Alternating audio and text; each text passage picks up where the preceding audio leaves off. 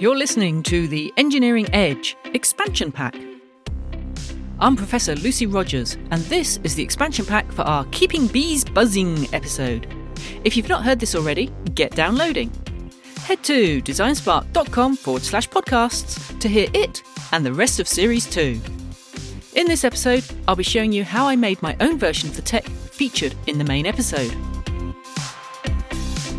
Today I'm making my own little beehive sensor, although it's not for a beehive, it's for a Lucy hive. It's from my house. I'm going to use Raspberry Pi, thermistor, I'm going to use a 5-volt fan and a speaker. And I'm going to get the thermistor, we'll have to go through an analog to digital converter, into the Pi, then using Node-RED software. When it reaches a certain level, it's going to trigger the fan on and it's going to say a little bit of speech through the speaker. Because the beehive could speak to your phone, I'm actually going to get this whole system to tweet. And it's going to tweet out, so I could be anywhere and find out the temperature of my house. Cool, let's do this. So the electronics I've got is Raspberry Pi, I've got a thermistor, I've got an MCP3008 chip, that's a analog to digital converter, and then I've got a transistor, a diode and a couple more resistors to make my Thingatron, which is an open collector driver, so that allows my Pi, which is 3.3 volts, to trigger and turn on the fan, which is a 5-volt fan. I've set up the Raspberry Pi with a brand new download of the operating system, and I have installed the Node-RED software. I've put in the accompanying article how I did that. I've got an MCP. I'm now going to start programming, but I've had to install into the menu the Twitter inputs and outputs, the analog to digital converter, and also eSpeak, which will let my Pi talk. So let me just start with the eSpeak. So eSpeak's not a node. I'm actually having to use an exec node for that. So I've got inject to exec node. What shall I get it to say as a test? Change that to a string. So it's going to say, hello world, Lucy is fab. Someone's got to tell me. And then on the node, I need to do command eSpeak. And I need to append the message payload -- std out pipe a play. Done. Deploy. Hello world, Lucy is fab. Hello world, Lucy is fab. That doesn't sound right. Let's put some spaces in this. Let's change that to Lucy is fabulous. Deploy. And off we go. Inject. Hello world, Lucy is fabulous. Oh, there we go. And again. Hello world, Lucy is fabulous. Lucy's fabulous.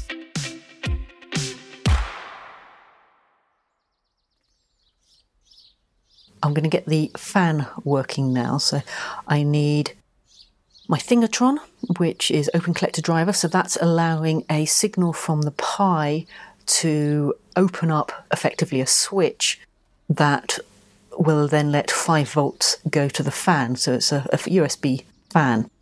So I need the Raspberry Pi GPIO out node, and I'm just going to start with an inject in. Let me have a go at the code.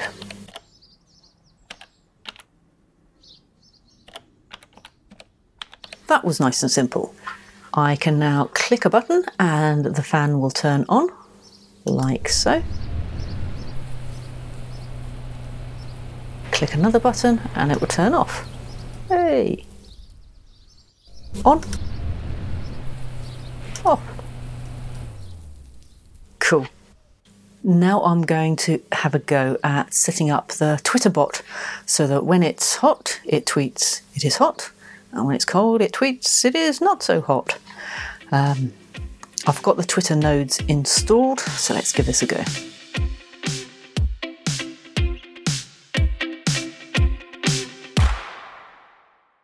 Oofed. That was hard work.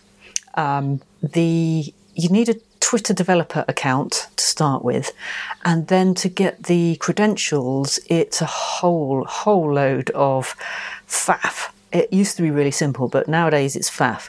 But it's possible, and you can do it. And I have written a whole article about it now, mainly so I could remember how to do it. So that, yeah, you can do that and set up your own Twitter bots. Obviously, terms and conditions apply, and please only do the ones that Twitter approve of, otherwise you might get your account suspended. I've been leaving the hardest part till last. Thermistor, resistor, MCP 3008 analog to digital converter. I've got the datasheet to tell me which legs of the chip I need. I think I'm going to have to read it.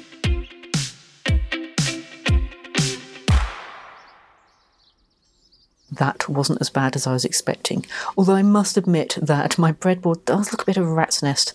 I've just used jumper wires to connect all the pins up, and it's most of the legs, I think, down the right hand side are actually connected somehow. They all go back to the Pi. And then I've got the thermistor and the resistor. So the hardware wasn't too bad, but the software was a bit of a nightmare. So I've got the analog to digital converter node, but I've had to put a couple of functions in because the thermistor changes its resistance with the temperature, and the change in resistance means that a change in voltage is registered. So you need to work out what is the new voltage. From that you can work backwards and work out what the resistance of that is at that time. From that you can work out what the temperature is. And so now I can have a look and say, what is the temperature in the house at the moment? I can just have a look and it tells me that in this room it is 21 degrees C, and I've actually got a thermometer up on the wall. And my thermometer on the wall says it's 20.5. So I'm quite happy with that. Now I just need to link them all together. So let me select it to check the temperature every 5 seconds. It is hot. I am turning the fan on. It is time for an ice cream. It is hot. I am turning the fan on. It is time for an ice cream. It's so good it said it twice. Now if I put a check the temperature every 5 seconds. So if it's under 20 it's chilly. Done, deploy. It is hot. I am turning the fan on. It is time for an ice cream. It's always time for an ice cream. Hey, I've now got it all working. So it's all linked in together. I can force it by pressing. It is hot. I am turning the fan on. It is time for an ice cream. And then I can force it cold. It is chilly. I am turning the fan off. Put the kettle on. It is hot. I am turning the fan on. It is time for an ice cream. And it is off again. chilly. I am turning the fan off. Put the kettle on.